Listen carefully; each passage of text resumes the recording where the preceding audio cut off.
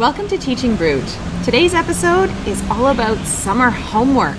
Oh no! Oh, that dreaded homework word. So, what we want to discuss is, should it happen? And if it needs to happen, then what should it actually be?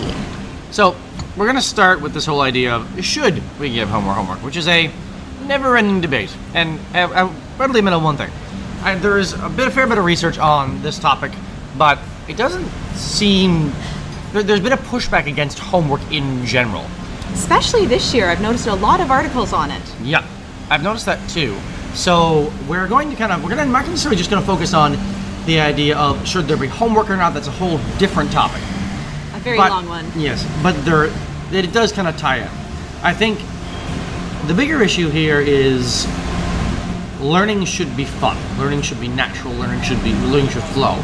But there are things that we need to make sure we keep up throughout the year that shouldn't be lost all over the summer. Because it's a muscle memory thing.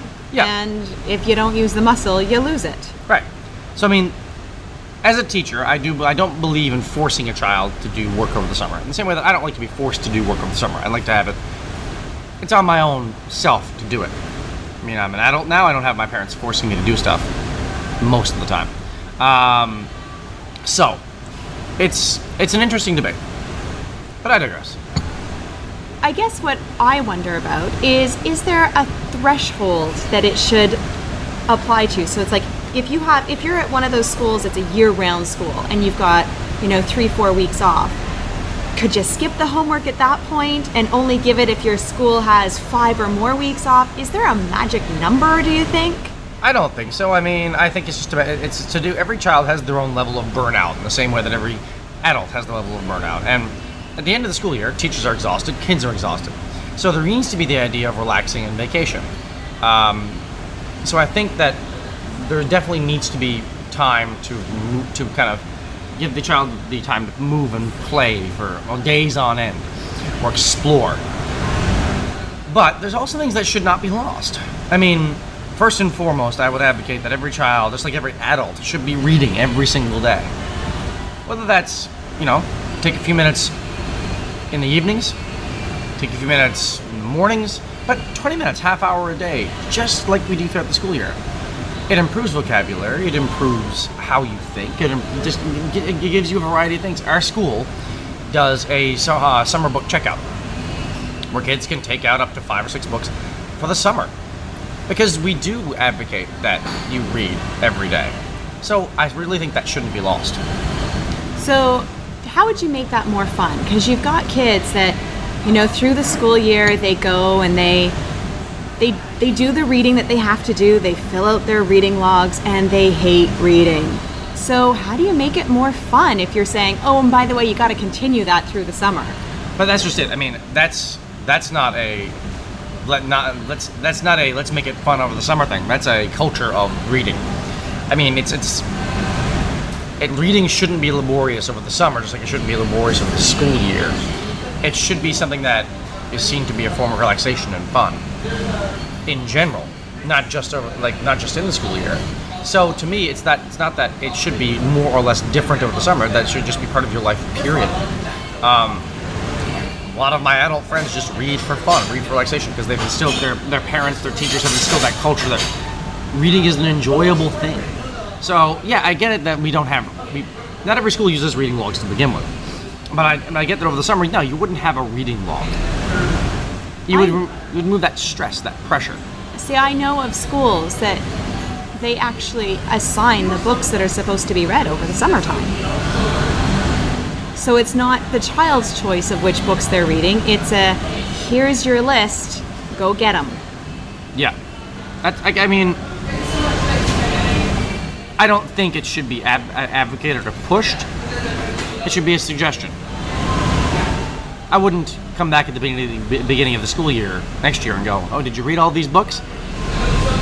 That forces it on the child. It is a time of relaxation. It is a time to kind of let your brain have some mellow out time, but make reading part of that. You let the kid find the books that they find fun, that they find interesting. Sometimes it's going to be your Guinness Book of World Records and your nonfiction books about, tanks and guns, if you're, you know, it's going to be stuff like that. But you know what? Reading is reading. Get them online and reading. Get them reading instruction manuals for Lego. Like, but make reading part of the summer, and I think that's necessary. When I was growing up, I always participated in our city library's summer reading program. And it was free choice, but they made you do different genres. So there was a big map, and you moved your piece along the map, sticky tack and all that. You got a certificate at the end of it if you completed. And it was great because it actually forced me to choose some different genres. I was competitive enough that I wanted to be able to finish, which meant that, I just have to suck it up and read some of those boring nonfiction books. And I ended up finding stuff that I enjoyed. I mean, I think you advocate a good point there, which is you do, like, every student should be pushed out of their comfort zone a little bit in terms of, like, trying new things. Summer's a great time to try a new genre for a child. It's gonna be a hit and miss kind of thing. Get access to your public libraries and try different books and try different genres. And there's obviously going to be a bit of initial resistance from the child, but giving it a try. On the days where they're having a boring day, they might pick up that book and give it a shot, and your rainy day. May also help if mom or dad were sitting there with them. Yeah, well, not only if mom and dad are sitting there with them, but if mom and dad are sitting there reading a topic of a similar nature. And maybe mom and dad want to push themselves out of their comfort zones too, model it. So if mom and dad, a lot of adults don't have a good reading life. If you don't have a good reading life, maybe it's about time you get one. If you model it with your child, they're going to want to do it more. Also, if you kind of are more advocating a push out of your comfort zone, then push yourself out of your comfort zone. Try books that you wouldn't typically read. Try and find books of a genre that you might not necessarily like, that you might actually be engaged in. And the more you model it, I'd say the more your child will want to do it too. In the same way the teachers model lessons and model reading, then the child will too. So that takes care of the reading stuff. What about all the other subjects? I know maths teachers that prepare packets to send home. I know teachers that say, they should be practicing their handwriting skills or their printing skills, or every teacher is going to say, but my subject you need to practice this. It's a muscle memory thing too. And we don't want our kids to be in school all summer long. So, I mean, I think that there's a balance there. You need to give every child a lot of playtime, and it's a lot of relaxation time. Give them time to be a kid and play and have fun and build and make. But I think there's also, you need to, you don't have to reinforce math skills through worksheets. It seems a bit old school to me to push worksheets over the summer. I mean, there's a lot of tech websites that'll help you out with that, like Math Playground is a great one, or Cool Math Games. They're playing games, but they're reinforcing and relearning their math skills. There's a modification on a game on Cool Math that's a game twist on Bejeweled, the game where you shoot jewels in color sequences, but it's multiplication based and addition based, so it's really fun.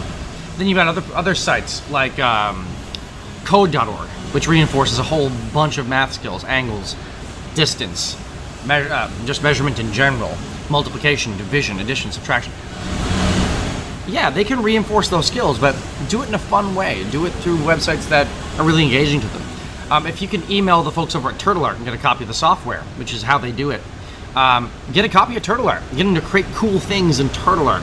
Challenge themselves to make cool designs, get that turtle moving, because that'll reinforce logical sequences, and it'll reinforce step-by-step methodology for literacy, but it'll also reinforce tons of math skills as well. So there's also the old school day-to-day skills, like taking your child grocery shopping. Yep. Having them deal with the money, having them figure out if there's enough, of whatever in the grocery cart for that night's dinner. Or if you're going shopping for new school clothes, yes, I get it, some kids don't like that, but give them the charge of figuring out how much it's going to cost. Let them choose. Let them go up to the counter and pay for it. Give them the charge of their own day-to-day tasks. If they want to buy a new toy, be with them, but let them figure it out. Let them figure out how much it's going to cost. If you're in a place that adds tax to a price tag, get them to figure out how much it's going to cost with the tax. Now, I get it. That's going to be a bit higher than like a grade 3-4 skill, but yeah. It'll work. So those are all ways that we can reinforce learning. Art can be reinforced in many different ways. Turtle art is a great one to reinforce art concepts, spatial, movement, color. But drawing is art class. It's fun. Let them go. Let them draw. Let them go outside and doodle. Let them sketch what's around them. Music, that's an easy one. Pay attention to the sounds around you. If you're in a big city, listen to the music popping out through shops. The buskers. The buskers. Go and listen to the buskers. Most big cities have a busker festival of some nature. Go down, pay attention to the buskers, hear what's going on. There's a lot of outdoor park concerts. Like, engage them in activities like that. That, though it doesn't seem like homework, you're still reinforcing and ensuring that they get those skills in their head. So what could teachers do to make it a bit more palatable and to help the parents out with ideas? Well, I think we've touched on that a lot already. It's to make it part of their engaging world. Music festivals, making it part of the daily routine, the daily life. I think that's a huge part of it. Make it engage the technology. So, websites like SketchUp, which creates 3D art, or Tinkercad. They're both sites that are really engaging, reinforce tons of different concepts, especially if you're really looking at the outcomes from various countries. There'll be tons of those reinforced through concepts through websites like SketchUp and Tinkercad, where they physically create and design things. And if you have a 3D printer or 3D printing program at your school and they create stuff over the summer, get them to show it to the design tech teacher and see what stuff can be printed out. I get it that it's expensive to do it, so I'm sure there's a bit of give and take there, but it's a good idea. Yeah, there could be contests. I know of one school that they've got a school mascot, and they've made little plush versions. And those plush versions are going on vacation this year, and the kids that they're going on vacation with need to take photos of them and send those photos back. Kind of like the concept of Flat Andy, but Flat Stanley. Flat Stanley, right? We had a Flat Andy at my school for a while. So a Flat Stanley concept, but with a plush toy. Oh, that works. There's also the idea of if you're going on vacation, take pictures.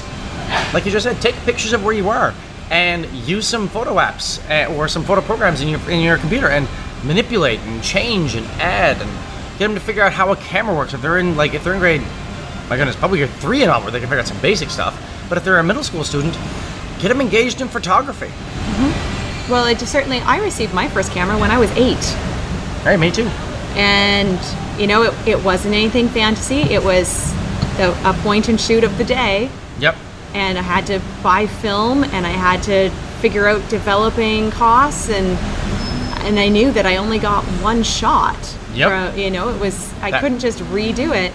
That roll had 24 or 36 or 12. Or 12, yes. I often had the 12 ones. They were cheaper. That way I could buy the roll and get developing. So the way to engage your kid over the summer is simple. Make it part of their life. Make it fun, make it engaging, make it interesting. There's going to be a lot of kids who want to get on their screen a lot. It's a sunny day. The biggest summer homework you can give them, go outside and play. If it's a rainy day, it's still fun to go outside, but no, I get it. So that's your time. Maybe that's your time where you give them a bit more screen time than normal. Get them playing games. There is a book out there that I absolutely loved. It was put out by one of the British government departments, actually, and it was called Things to Do Before You're 11 3/4. And it was geared at kids, and it's all about being outdoors, and it's some cool stuff too. So that's something. There's a whole bunch of other books out there for boys, for girls, for kids under 10 that you can pick up that have a whole bunch of suggested activities that get them outside and moving. And if you're looking to kind of get rid of your kid for a week, there's also a whole bunch of, obviously there's some bunch of summer camps I'm sure most parents are aware of, but there's also some design tech and educational camps. MIT runs a design tech camp. New York State University, which one of my kids in my class is going to. He's doing a Scratch summer camp. Look into this stuff. If your kid's really engaged in programming, look into stuff like this. If you're in the States, albeit I've said the only examples that I know of are in the States right now. But take a look into it. See what your local universities and colleges are offering for kids, and see what they've got around, because there could be a lot of fun activities in there. Or plan a vacation. Mom and dad get to actually do some sightseeing and the kids at camp. Yep, it works. All right, so this is a shorter one for us today. Enjoy your summers, folks. And See you in August. we'll see you in August.